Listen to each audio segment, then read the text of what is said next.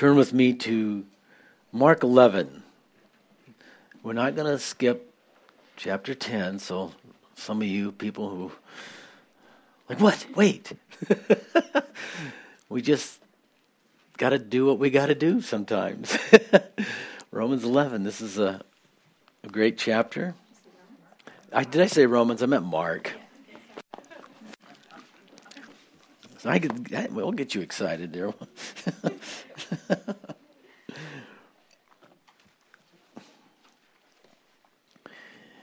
Now, if you are familiar with the Gospel of Mark, you'll realize that these last 6 chapters, 11 through 16, these last 6 are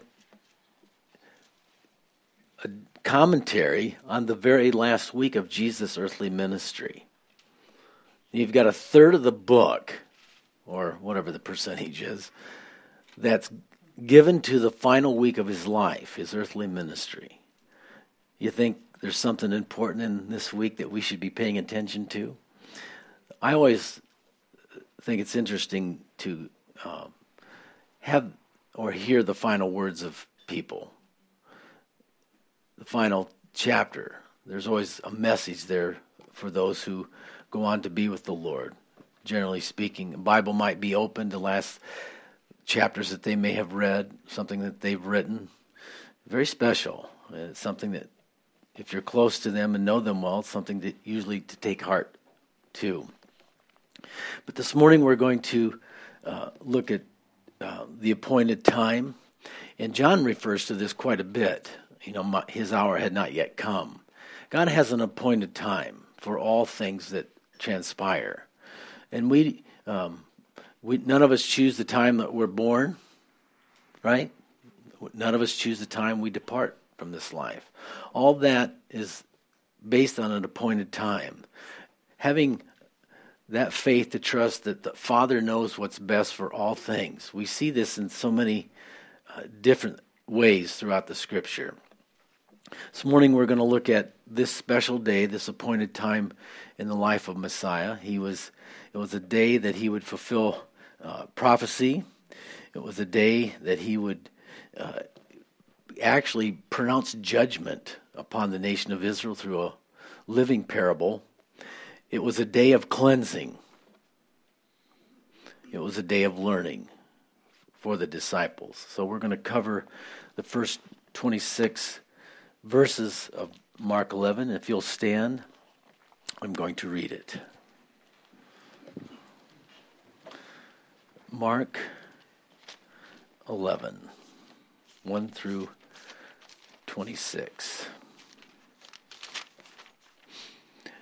Now when they drew near Jerusalem to Bethany at the Mount of Olives, he sent 2 of his disciples, and he said to them, "Go into the village opposite you, and as soon as you have entered it, you'll find a colt tied, on which no one sat. Loose it and bring it. And if anyone says to you, 'Why are you doing this?' say, 'The Lord has need of it,' and immediately he will send it here." So they went their way and found the colt tied by the door outside on the street, and they loosed it. But some of those who stood there said to them, "What are you doing, loosing the colt?" They spoke to them just as Jesus had commanded, so they let them go. Then they brought the colt to Jesus and threw their clothes on it, and he sat on it. And many spread their clothes on the road, and others cut down leafy branches from trees and spread them on the road. Then those who went before and those who followed cried out, saying, "Hosanna! Blessed is he who comes in the name of the Lord. Blessed is the kingdom of our father David that comes in the name of the Lord. Hosanna in the highest." And Jesus went into Jerusalem and into the temple. And so when he had looked around at all these things, and as the hour was already late, he went out to Bethany with the 12. Now the next day, when they had come out from Bethany, he was hungry, and seeing from afar a fig tree having leaves, he went to see if perhaps he could find something on it. And when he came to it, he found nothing but leaves, for it was not the season for figs. In response, Jesus said to it, let no one eat fruit from you ever again. And his disciples heard it. And so they came to Jerusalem, and Jesus went into the temple and began to drive out those who bought and sold in the temple, and overturned the tables of the money changers and the seats of those who sold doves. And he would not allow anyone to carry wares through the temple. Then he taught, saying to them, Is it not written, My house shall be called a house of prayer for all nations? But you have made it a den of thieves. And the scribes and the chief priests heard it and sought how they might destroy him, for they feared him, because all the people were astonished at his teaching. And when evening had come, he went out of the city. Now in the morning, as they passed by, they saw the fig tree dried up from the roots. And Peter, remembering, said to him, Rabbi, look, the fig tree which you cursed has withered away. So Jesus answered and said to them, Have faith in God. For assuredly I say to you, whoever says to this mountain, Be removed and cast into the sea, and does not doubt in his heart, but believes that those things which he will be done, he will have whatever he says. Therefore I say to you, whatever things you ask when you pray, believe that you may receive them, and you will have them. And whatever you stand praying, if you have anything against anyone, forgive him, that your Father in heaven may also forgive you your trespasses. But if you do not forgive, neither will your Father in heaven forgive your trespasses. May God bless his word. You may be seated.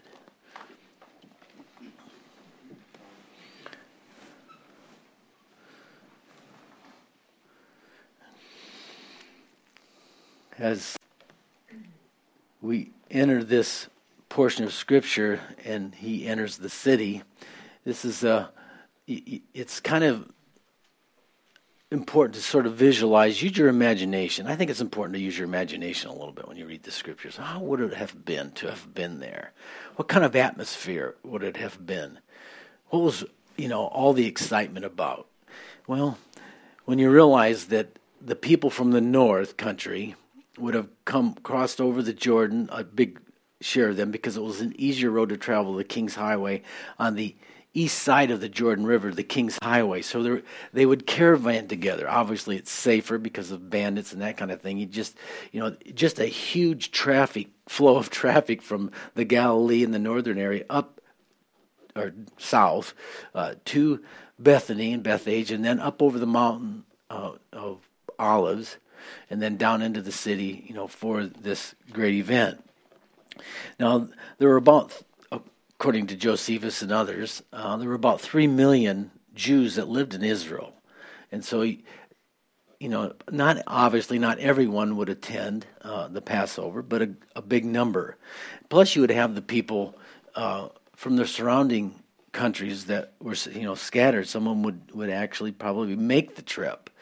And so it is believed that Jerusalem at that time would have swelled to about 2 million people. Now, if you've ever been to Jerusalem, or you've seen the pictures, it's not like it's a megapolis, it's not that huge. And the train is fairly tough, to walk. And so could you imagine 2 million people camping out? The hotels would have been packed out well in advance, right? I mean, it would not have been the easiest place, but they were there for the week because it was important. It was one of the most important feasts of the Lord that they were to observe.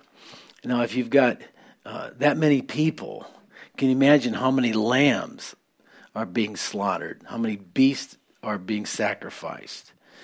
250,000 lambs. Those Levites were busy people. Rough week for those guys, working hard, sacrificing, right? Making preparations and all. And besides that, Rome sort of had this idea of we've got to control the masses. This is something that's sort of been, I'll just inject this here. There's something that's really been skewed in our culture. Our police force and our authorities are here to serve and protect. But the attitude that we have seen change in the last couple of decades, they are there to control us. That is a flip around. That is not what is intended. They are there to serve and protect. But when you're all about control, and you're all about you as a leader, then that's what you have to do. And so Rome was on full alert. If you have done any research, you realize the fulfillment of prophecy, that the temple was leveled. And if you look at pictures of Jerusalem in the early 1900s, let's say, if you look just to the south, before you get to Bethlehem, used to be a mound there. It's now flattened. And that is believed by many, with good reason, that that's where the temple actually stood. So you had what we have there today, but then to the south, that's where the temple would have stood, and the temple precinct. And then they would have had a colonnade that would have come down from this, what we have, the city there in the wall, that the troops, when Paul's taken captive and it says they came down, well, they would have come down that colonnade to the steps that led into the temple precinct. And so there was the Jews were here in the temple precinct area, and then the Romans had control of the upper part, what we consider the temple area today. And so that could have housed or contained as many as 12 legions. That's a huge area.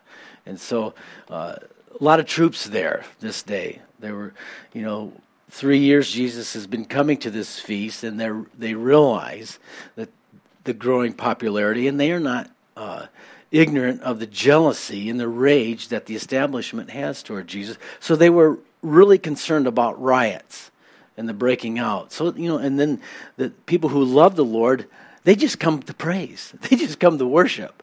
They brought their, animals or their sacrifices and all, or their monies to purchase those kind of things that were needed. And so they were more than ready to anoint Jesus, those that were in tune with the Lord, and to pronounce him as the Messiah and receive him. And so this is sort of the atmosphere that we have, and that's why they call it the triumphant entry, just a time of victory. He's finished his course, he's done well, he's represented the Lord perfectly. And so as we work our way through these paragraphs, here are just some points to make in regards to that. He sends two of the disciples to find this foal of the donkey. He's fulfilling prophecy. And it's always, the question is, did Jesus really know that? Was Jesus thinking, I've got to line that up because, I've got, the Bible says, Yeah, I don't know how that worked, right? But I'm sure he probably was aware that needed to happen. But it's, this scholars want to argue about, was it prearranged? Or is this the omniscience of Jesus being expressed? He knows it all. Or is it just a revelation from the Holy Spirit that this, at that point in time, I've kind of leaned to that thing, that this is what needed to happen. And so he spoke as he was led by the Spirit. I don't really care if it was prearranged or not. It was prearranged by God, right? And that's the way you really have to look at these things that are questionable. You can get sort of hung up on things. And but I thought it was kind of interesting that Jesus, by the Spirit, no doubt, knew what would happen when they went and untied this foal. And and this is the wonderful thing about walking with God. It's a mystery. It's adventurous. I think there's no greater joy, no more exciting thing than to walk with God and to have crazy things happen like maybe not quite like this, but you know what I'm talking about. We can all attest to things like, that was really crazy. Wow, if that wouldn't have happened, whoa, that was the Lord. Those are the kind of things that follow those kinds of events. And I'm sure you've got examples in your own mind that pop up. So we'll move along. I'll let you muse on that to yourself there. But the thing that happened, the spreading of their clothes, and this is the worship, and this is something that was used to in that East culture and others. When a king would return from war and victory, they would lay down their clothes, and it was just a big celebration. But they would usually come riding in on their stallions and their horses, and it would be all pomp and circumstances. So contrary to that, look how Jesus, the King of Kings, the one who wrought all the victory, comes riding in on a foal, a donkey, according to Zechariah 9:9. You know, I mean, like, this would be, in the eyes of the world, like a serious letdown. Really? Okay. Are you mocking? I mean, what is this? No, it's there to demonstrate something. Something that we should not miss. In his birth, I mean, really, you're going to be laid in a manger? And now you're riding into town on a little foal of a donkey? See, the colt is a symbol of peace. Jesus came and offered himself to make peace. You know, that was the announcement there. He came to save man from their sins, and the announcement of the angels at that time was peace on earth, goodwill towards men. So it's a peace offering initially. So this is the symbolism that's behind that. Now, at the end of that section, it says that he went into the temple and inspected that. God has every right to look into what's going on, the worship, to inspect those who are leading people into the presence of God. He's got every right to examine what's going on the inside. And Jesus left. He saw what was going on. Now, he had cleansed the temple prior at the very outset of his ministry. This will be the second time that there's a temple cleansing. And no doubt he went and that night and put together a cat o' nine tails and made ready for what he was about to do. He went into the temple, and then he went back out to Bethany, which means the house of affliction. There's a little symbolism there. And yet, as the crowd is still there, they're still crying out and worshiping in that way. Hosanna, Hosanna. That's worship. That's why the Pharisees in one of the other Gospels says, stop them. They shouldn't be doing this. Jesus said, well, if they wouldn't cry out, then the rocks would. He's fulfilling prophecy. He's fulfilling the word. And so that whole process of who is this? At least you can give the people credit. At least you can give the establishment maybe a little credit for at least asking the right question. Who is this? This guy riding in on a foal of a donkey in the outbreak of praise. All this is fulfilling prophecy.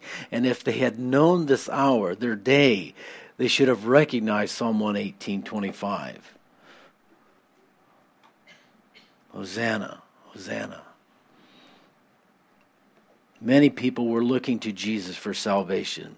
The Jews in leadership were not. They were confused. They thought Jesus was from Nazareth. Well, he may have lived there, but he was born in Bethlehem. You know, see, this is the thing about trying to fit a prophecy. I had a discussion this week with a guy who's he's a Berean, and what I mean by that is he's one who gives himself to the study of the Scriptures. He's very diligent, been doing it his whole life. But you have to be careful when you're studying prophecy and we're studying the Scriptures not to get so opinionated and dogmatic about your opinions. Because no matter how long you study or what you may think you believe, you don't have all the information that you need. Those people who are saying, well, he can't be Messiah because he's from Nazareth. Well, he wasn't from Nazareth, but they didn't know that. Many of them didn't realize that he fulfilled prophecy by coming out of Egypt. And so there's lots of things. So I try to stay away from things that are uncertain dogmatism and things that we try to be dogmatic about. There are several things we can be dogmatic about. There's only one way to get to heaven, and that's through Jesus Christ, right?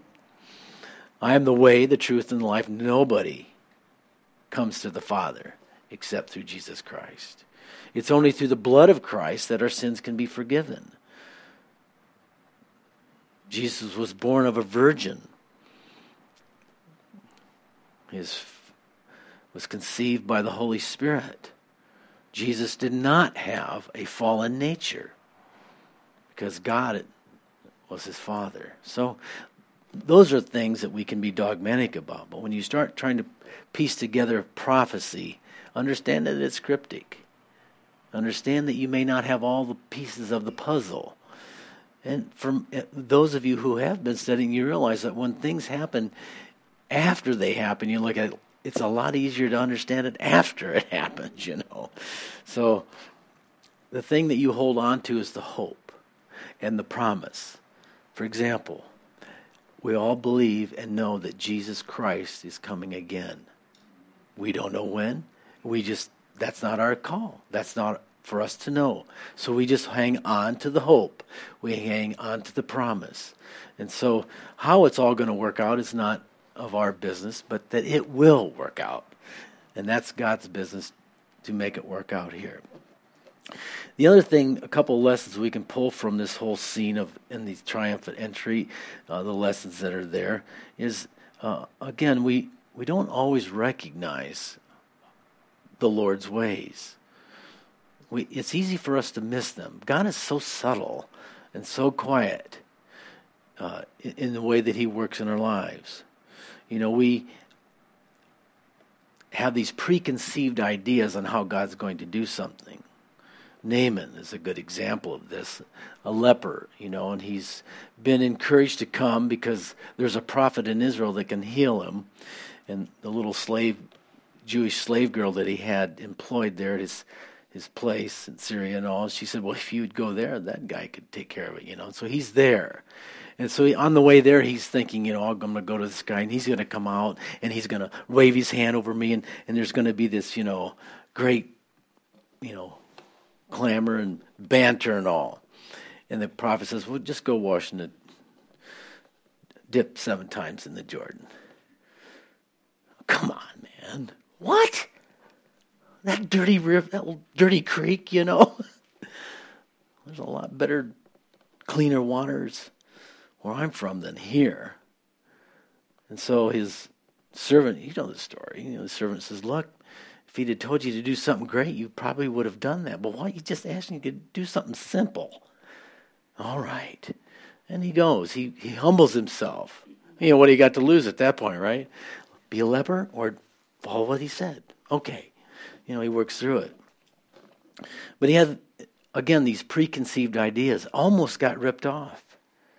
He almost got ripped off because of a preconceived ideas. So even though it's very difficult for us, we have to be careful with preconceived ideas. You might be saying, well, I don't have any of those.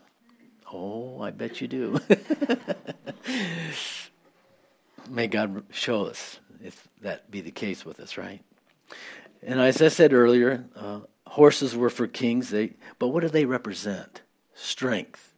It's really the pride of men. You know, the more men you can put in on a horse in an army, the stronger your army is, you know. It's the idea of self-sufficiency. And the whole persona that Jesus had within his earthly ministry was complete, utter dependence upon the Father. I mean, this guy borrowed everything. I mean, he borrowed this little foal. He borrowed a coin for an illustration, borrowed a boat to teach from and to go across the Galilee. And I mean, this guy was, you know, I was thinking about that whole situation of borrowing. I'd like to borrow a facility that we could put everybody in. Could you look that out, Lord? There's nothing majestic about a donkey, right? And Jesus had cloaked his true identity in the form of a man, and then as a man he humbled himself. And the way he conducted himself in all this subtlety, only those who were sincere and seeking him could see through all of it, that this was the Messiah. This was God come in the flesh. And this is the wonderful humility expressed in this fulfillment of this prophecy. You know, it's funny, and this is the way it always is. It's the common people that got it. It's the deplorables that see it, that get it. And it's like that today. Some things never change in that regard. And I think this is an example for us who serve the Lord in ministry, and all of us within the body of Christ. We should be humble and conduct ourselves in a way in the spirit of humility. That's what our Savior. God is the most humble of all persons, and so that we're to be Christ-like in that way. But we also see in his humility the courage. Now, this guy knows he's getting it. He knows what's coming down. He's been telling the disciples for a couple of weeks, like, hey, I'm going to Jerusalem, and I'm going to be turned over to the Gentiles, and I'm going to be beaten and scourged and that whole thing, and then they're going to kill me. And they just don't get it. But this takes courage. Would you, if you knew that they were after you, would you go face the music like this? Bravery. You know, our God is not intimidated by anyone, by anything, nor should he be. He's the king. Everyone bows to the king. Every knee will bow, every tongue confess. Those who have not the fear of God, they have no idea who they're messing with.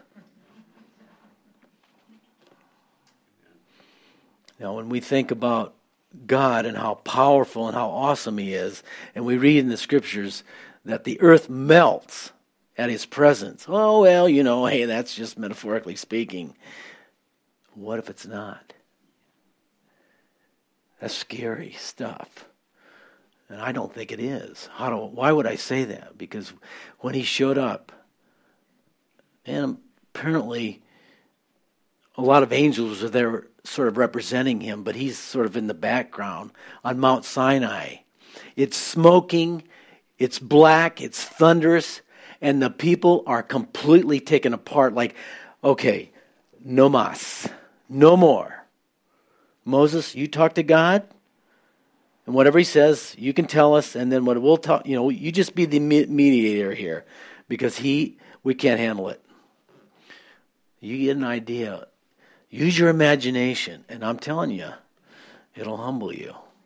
I'm just a piece of dirt, you know, compared to him. Thank you, Lord, for that you care about pieces of dirt, right? But this, imagine all this power, all this authority. He could have called down 12,000, 12 legions of angels down, right? Had all that authority to control it all if he wanted to. He controlled the seas. He controlled the wind. He had full control if he chose to exercise that, but he didn't. That's why we refer to Jesus as being meek. Meekness is authority under control. It's as if the Spirit was saying, no, son, you don't need any of that right now. I've got this. Lead on. Go on. And so just a dramatic symbol there, and we don't want to miss it. But then the example that he set, but then the other side of Jesus that is so scary, and it's scary to all of us, in that he pronounces judgment. And, you know, as we look at this parable, it's one of the two parables that Jesus, and actually miracles, that Jesus performed that destroyed something. At no time was any of the miracles or any of these great wonders that Jesus worked used against people. The other one would have been the swine that ran down the hill, and that wasn't him. That was the casting out, and the demons were killed actually by Satan. I mean, that whole thing of dumping him into the sea. But those are the two supernatural events that took place that led to destruction from the ministry of Christ. And why would he do that? There's some stories here, or lessons here.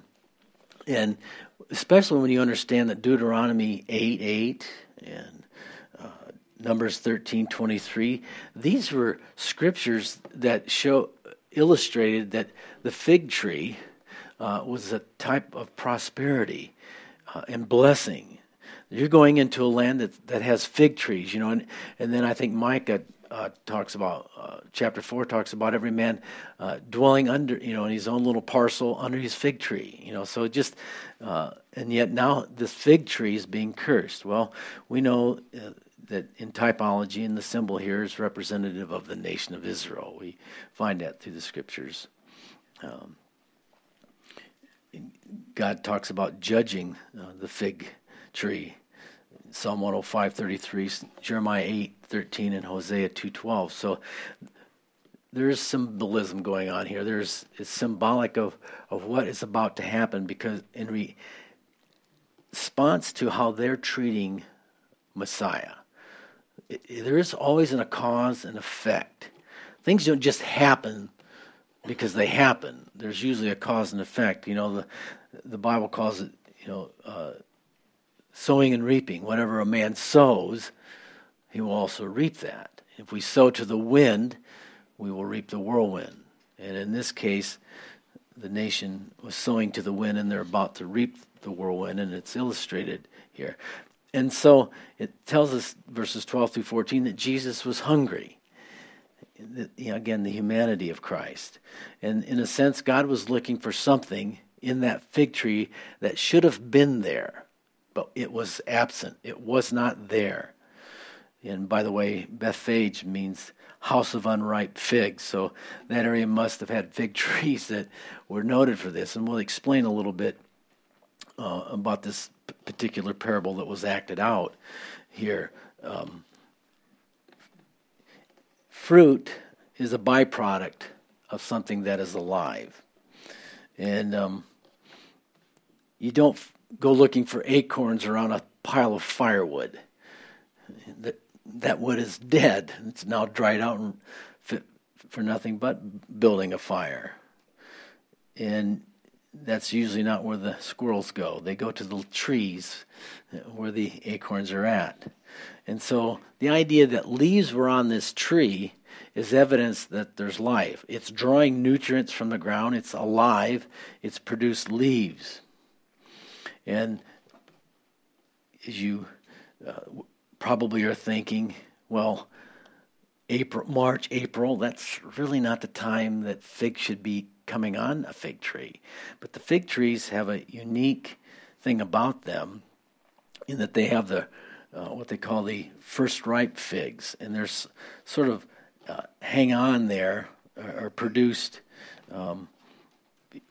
They start growing when there's no leaves. The leaves fall in the fall after that, but then there's some, in certain of the fig trees, these figs will begin to grow, and by that time, before the leaves come on, they're there, and then the leaves cover them, sort of how it happens,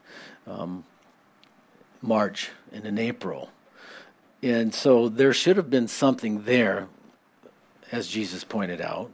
And so he's not asking this fig tree to produce something that it was not able to produce. That is the point.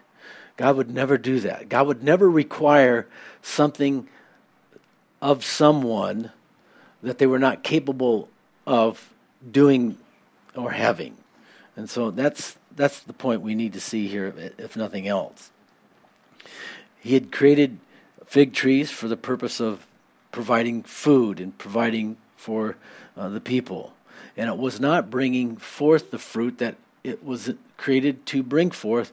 And so as a result of that, it became cursed. And so this is, if you start thinking about this, is a pretty heavy-duty thing.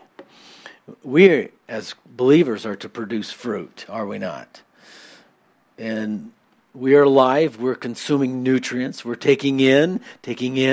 There should be at some point in our lives the production of fruit of the Spirit. If someone who claims to be a Christian is not producing the fruit of the Spirit, well then they're just saying words. It's not a true conversion. There will always be fruit. The fruit of repentance, the fruit of the Spirit will be there if someone is truly saved. And what is actually happening here is symbolic of the curse that's coming upon the nation of Israel. They were supposed to bring forth fruit unto God. They had the appearance of life, but there was no fruit. God wanted abundant fruit to come from that nation, not only for their benefit, but to benefit the whole world. It was God's will that through his nation, the people of Israel, would reach all other Gentile nations, but they became exclusive within themselves. Became self-indulgent and self-centered in their relationship, and therefore they did not produce the fruit. It comes an appointed time in all of our lives when God expects fruit to come forth. He puts into us, and then at some point in time there should be some development of that. And moving on to verses 15 through 19, the day of cleansing, the appointed time for cleansing. Think about how bold Jesus was. There are millions of people in this city. Did he have this, cat o' nine tails? And if he used it this time, did he have it under his robe when he walked in there? I doubt it. He's nothing subtle about this man. Get out of here. He just let it fly. And it probably hit some flesh. Wouldn't be a bit surprised. They deserved the spanking. No. He recognized these abuses and he was upset because what this activity was keeping people from the worship of God. It was keeping people out of the kingdom. And nothing makes the Lord more upset than to see people being deprived of what he's freely offering and giving to them.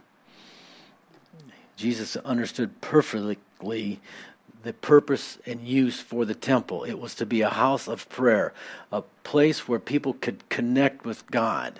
And this is why it's so egregious for sin to take place within the chosen place where God has called you and I to meet with him. The things that go on in the name of the Lord within the church assembly in our culture is just beyond disgrace. And I'm not going to bring up any examples. Some of you know and have experienced some of that. There's no place for the flesh when it comes to the expression of in our worship. We see the example of Nadab and Abihu, who were destroyed because apparently they got in the flesh and they didn't follow the directions that they were given. I want to break this down a little bit because this will help us understand. There's two different words that are used for temple in the New Testament, and one of them is naos, and the other one is Aaron, and it describes the naos describes the temple itself, what would be the holy place, and then the curtain, and then the Holy of Holies behind it, and that would have been a fairly small structure. The high priest, as you know, only went in there once a year. It was that same area, that curtain there, that was ripped and torn from top to bottom. In this particular setup there, in that temple, that curtain was about 4 inches thick of interwoven material and about 20 feet tall. And so for it to be torn from top to bottom at the crucifixion should tell us something. Well, you think a few Pharisees just went in there and went like this? I think not. God, what, did they get a ladder? Got a tall ladder to get up there, right? No, God is saying something. Jesus is there, in one sense, to get this temple ready, sanctify it for the work that's about to happen there.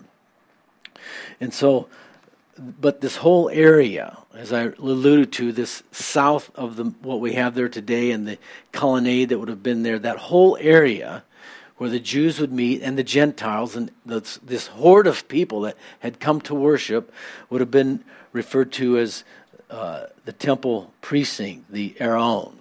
And so the whole area was referred to as the temple or the temple precinct.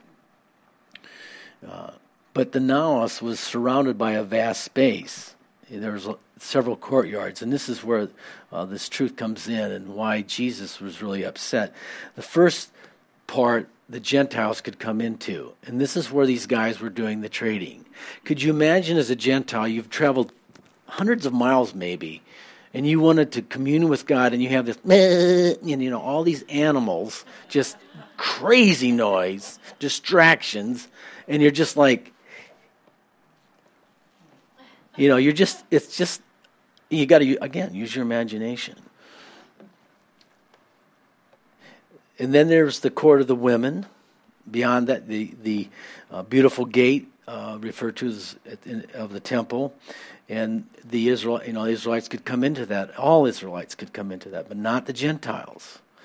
You see the separation, and then beyond that would have been the court of the Israelites, called the Nachor's gate, and normally that's where the men would go on in.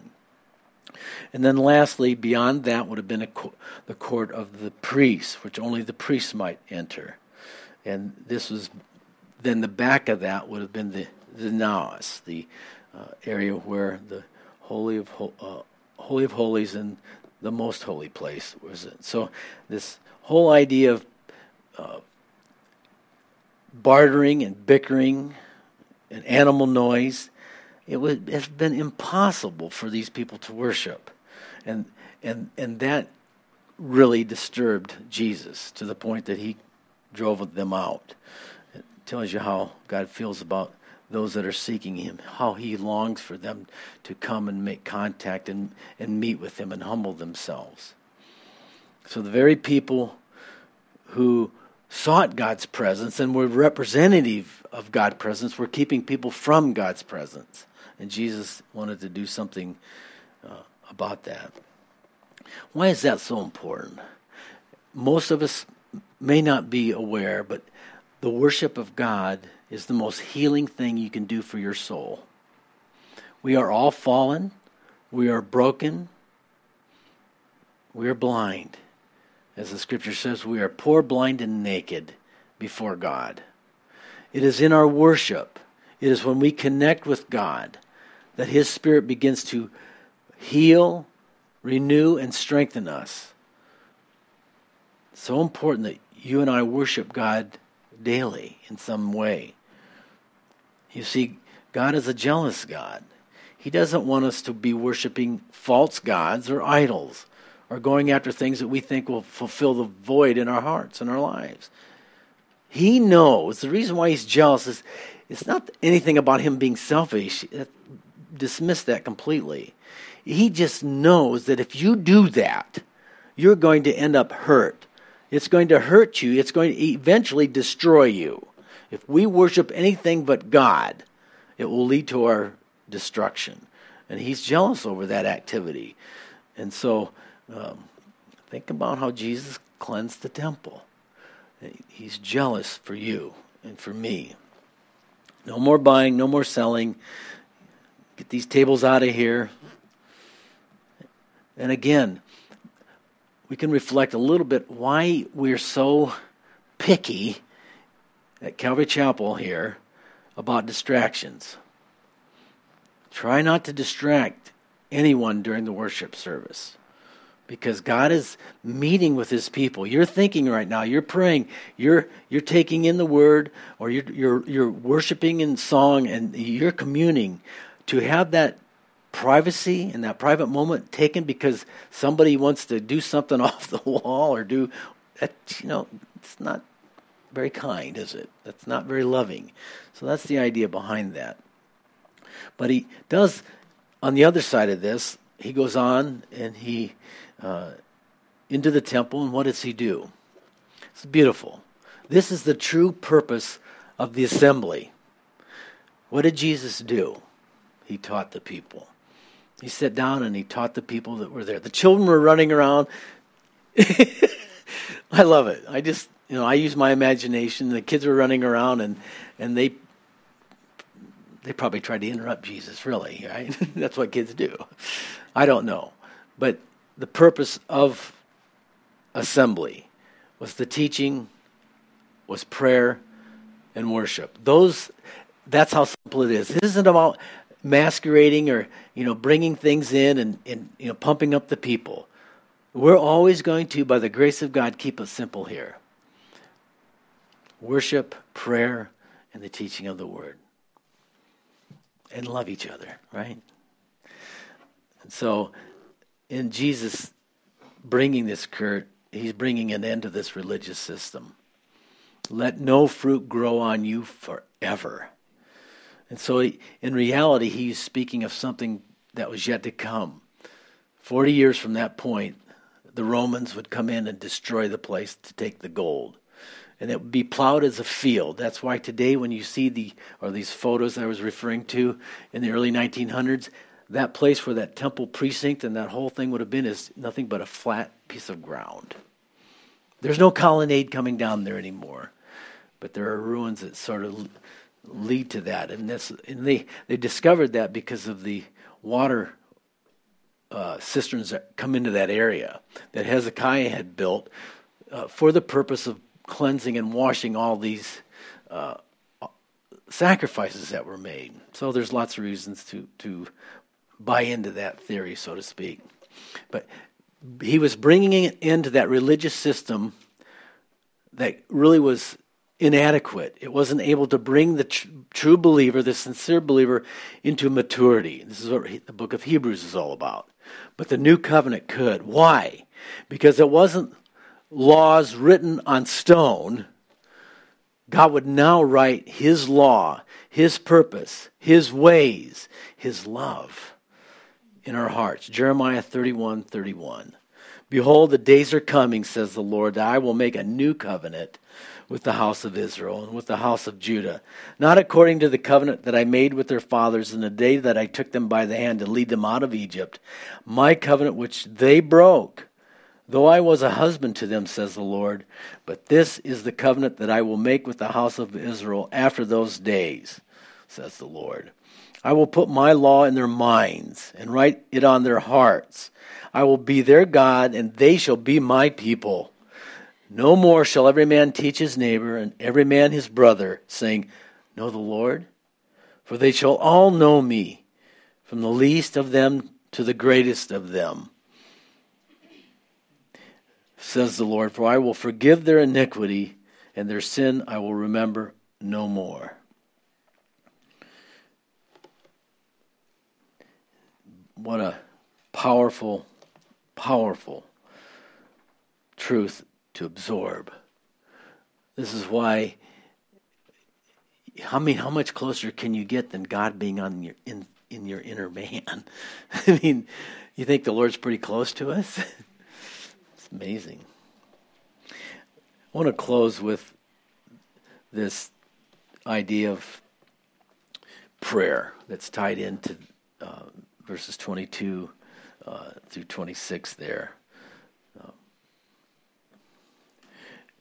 They're blown away that Jesus could just say, curse the tree and it wither up. Like, whoa. That's impressive. Whoa. Watch what I don't want to be on the other end of that. I'm sure the disciples were thinking, I don't want to get him mad at me. God would never do that like that to those who love him. But what is he telling us? If God's promises, if one of God's promises are true, then all the others are too. We can take God at his word. And so what does that say about these words that Jesus gave us about prayer? Prayer can remove mountains. Now what is a mountain? Well, to us it's an immovable object. I think it's the things that hinder the plans and purposes of God. Now, some of you think, well, that's literal. Is he talking literal? Well, okay, let me ask you, some of you faith warriors and prayer warriors, what advantage would it be to move Paris Mountain from its location to another location? The only people that could possibly benefit would be the developers. And I don't think that really is what this is about. So there's metaphorical speech, I think, here, hyperbole to some degree. I don't know how much he's exaggerating, but the point is faith. Have faith in God. When you pray, you're going to receive an answer. And some of the answers are no, as we know. But it's yes, no, or wait, usually. Those are kind of the three categories that we use. If we ask, we're going to receive, because that's what he said. Pray, when you pray, believe, and you shall receive. Okay. Now, some of us just give up. We stop looking, we stop paying attention. Well, because God didn't answer that. Well, how do you know? You haven't been looking. Now, but on the other hand, there are legitimate things. It's wait. Well, man, I've been waiting for years for this one. I mean, come on now. I'm going to be dead before this one gets answered, type of thing. Well, continue to believe, because that's what he said to do. And here's the thing. Some of the prayers that we pray can't be answered. We don't ever think when we're in this promise that what we're praying, well, we can just make up and dream up and whatever we want, just boom. Like he's some cosmic errand boy ready to just, pull the lever and here it comes, No. Now, a good illustration is, this happened in the chapter before, is James and John got mom, because who's going to refuse mom? Their mom. Can my boys... When you come into your kingdom, can my boys, one on the left and one on the right? That was a slick little move. Peter thought, wish I would have thought of that. I could have got my wife in on this one, Well, how did Jesus handle that? As always with grace, you do not know what you ask. So understand that when you're praying this impossible prayer that you feel is impossible, do you really know what you're asking? And I will confess, I've asked them really dumb things, and they were not possible. So, but it's okay to dream and to have big, call unto me, says the Lord, and I will show you great and mighty things. So we're exhorted to do that. But sometimes in that exhortation, we, don't really know what we're asking. But over time, we should figure it out. Okay, that's not really part of your agenda. Okay, and we just accept the no answer. But here's the other thing that's in that story, is that it is not mine to give, Jesus said, but to whom it has been prepared for. And therein lies another reason why God may say no, or the prayer may not be answered in the way that we want it to be answered. God has prepared an appointed time, but prepared an appointed way in which to bring about his purposes. And so that's why prayer to me and to all of us should be a thing of humility. Is this really what you want, Lord? Is this part of your agenda? And then, but there are other things that God has freely given to us that we should ask for, because he wants to bless us. Does not the scripture say he's given us all things richly to enjoy? And so we can pray lots of different ways and different things, but when it comes to being disappointed that God did not answer the prayer, that we had all kinds of faith, we believed, and it says this, and we're taking God at his word, and we're doing this whole little standing on the promises, right? And all I'm saying in all of this is just take time to examine how you're praying, what you're praying about, and then just think about the prayers that God has answered. It falls under that criteria, doesn't it? Like, okay. So I love these great and precious promises that God has given to us. And understand this, and I'll close with a number of things that I think are important, since we are a church of prayer, and we are people of prayer. Prayer is not something so you can delegate your responsibility. Well, I prayed about that. Now I'm done. Like if you pray about it, then you don't have to do anything. That's sort of get the vibe sometimes from people. Well, I prayed about that, and or I prayed about that, and I'm just waiting for the Lord to do something. Like I'm delegating this, now it's in God's court. Well, is it? I don't know. something to consider. But we do know prayer is powerful.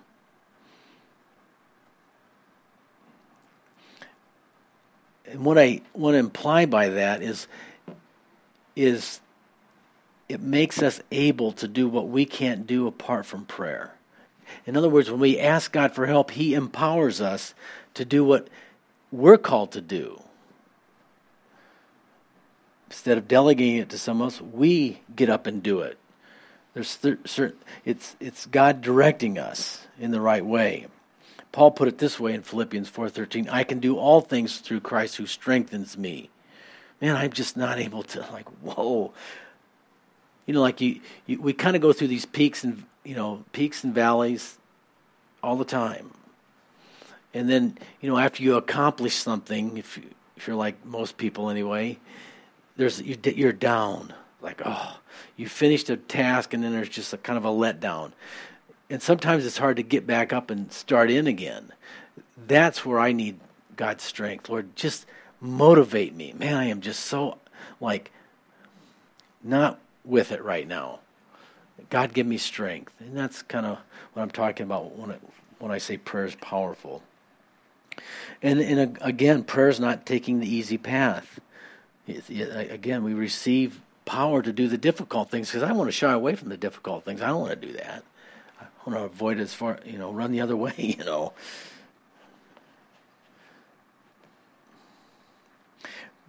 Prayer also gives us the ability to accept things. There are some bitter pills in life that we are called to swallow, so to speak. And by just praying and communing with God, you learn to accept, just like Jesus, nevertheless, Father, not my will, but yours be done. You don't want to do it. You don't want to go down that road. You wish it would go away, but in your heart of hearts, I got to do this. This is the right thing.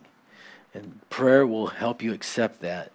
And in that, accepting that, there's a transformation and there's a grace that takes place in your life, in your heart. This is why Paul could glory in tribulations, because even though he was going through it, through prayer, he accepted it and received the grace through prayer to endure the suffering and the trials. He's a tremendous example for us, isn't he? How many times did Paul pray to be delivered from the thorn in the flesh? And maybe one of you or several of you may have a thorn in your flesh. God, please heal me. I'm really fed up with this. This is chronic, You've prayed and you prayed and you prayed, and you're bearing it. Well, God may heal in time, but until then, you're going to receive grace, and His grace will be sufficient. 2 Corinthians 12, 1 through 10 will give you an encouragement there. Prayer is not always the means of running away from a situation. It's just not. Don't use prayer as a cop-out or an escape. As I said, it brings the ability to bear. You're able to hang in there. And remember, prayer is never made to remove tragedy. If I just pray hard enough, it'll go away. No. There's sometimes you just can't get the toothpaste back in the tube. It's over, it's done, and the results are final. It's not going to always remove the tragedy. It helps us face the unfaceable. And it takes us so it keeps us from going beyond the breaking point, because some things just are crushing. So, understand that God has something special for your life and purpose. It's been appointed for you and for me for certain activities and certain things. You have destiny, but that destiny and that purpose has an appointed time. This was the appointed time for Christ, and look how it just flowed. He fulfilled the scriptures. He fulfilled the purpose of God, and we're part of His body. We fall. It's a template. It's a template for you and for me. God has destiny and purpose. You're going to fulfill what is written for you. There's a book in heaven with your name and everything in it about you. It's already been thought through and ordained. Remember Jeremiah 1, don't forget that chapter. Before I formed you in the womb, I knew you. I sanctified you. I ordained you. Nobody else can do your job. Are you doing your job? Am I doing my job? Oh, God, help me. Shall we pray? Father, we thank you for how solemn this moment was in history and how cool and calmly and most collectively you handled yourself in this final week. You received the praise that was due your name. You cleansed that temple. You did things that were beyond what any man could do. And then, as a true servant, you gave yourself completely on the cross. Thank you, Lord. Thank you for setting the example for us. And now, as we've received these truths this morning, Lord, we ask, Father, by your Spirit, you would make them become a reality in our life. You would truly transform our lives, our hearts. And Father, for those in the room here that are suffering physically, we pray for your healing right now. For those that are suffering emotionally and spiritually, just out of sync, or just out of it, I pray, Father, for healing and restoration and renewal in Jesus' name. So many distractions, so many attacks. We pray, Father, that you would bind the forces of hell and darkness and command your blessing upon this church body, Lord. That you would watch over every heart. Put your angels round about us, Lord. We know that we're fighting a battle of wickedness, Lord. It's not against flesh and blood. These are spiritual demons of high order, well beyond our strength and power, but not yours. So we pray, Father, that you would clothe us with your armor, that we will be able to stand and withstand the assault that the enemy might put against us, Lord. He's trying to keep us from fulfilling our destinies. But your grace is sufficient, Lord. So we're praying for grace to be upon this church body, Lord. And now, Father, as we prepare to spend this afternoon together, eating together, Lord, we pray your blessing upon the meal. And Lord, I'm thankful for all the ladies and their hard work of putting this together for us. Bless them and the fellows that are setting up, Lord, in this time that we can honor our sister, Rosie. Father, we just ask your blessing upon this fellowship time and upon this meal. In Jesus' name. Shall we stand?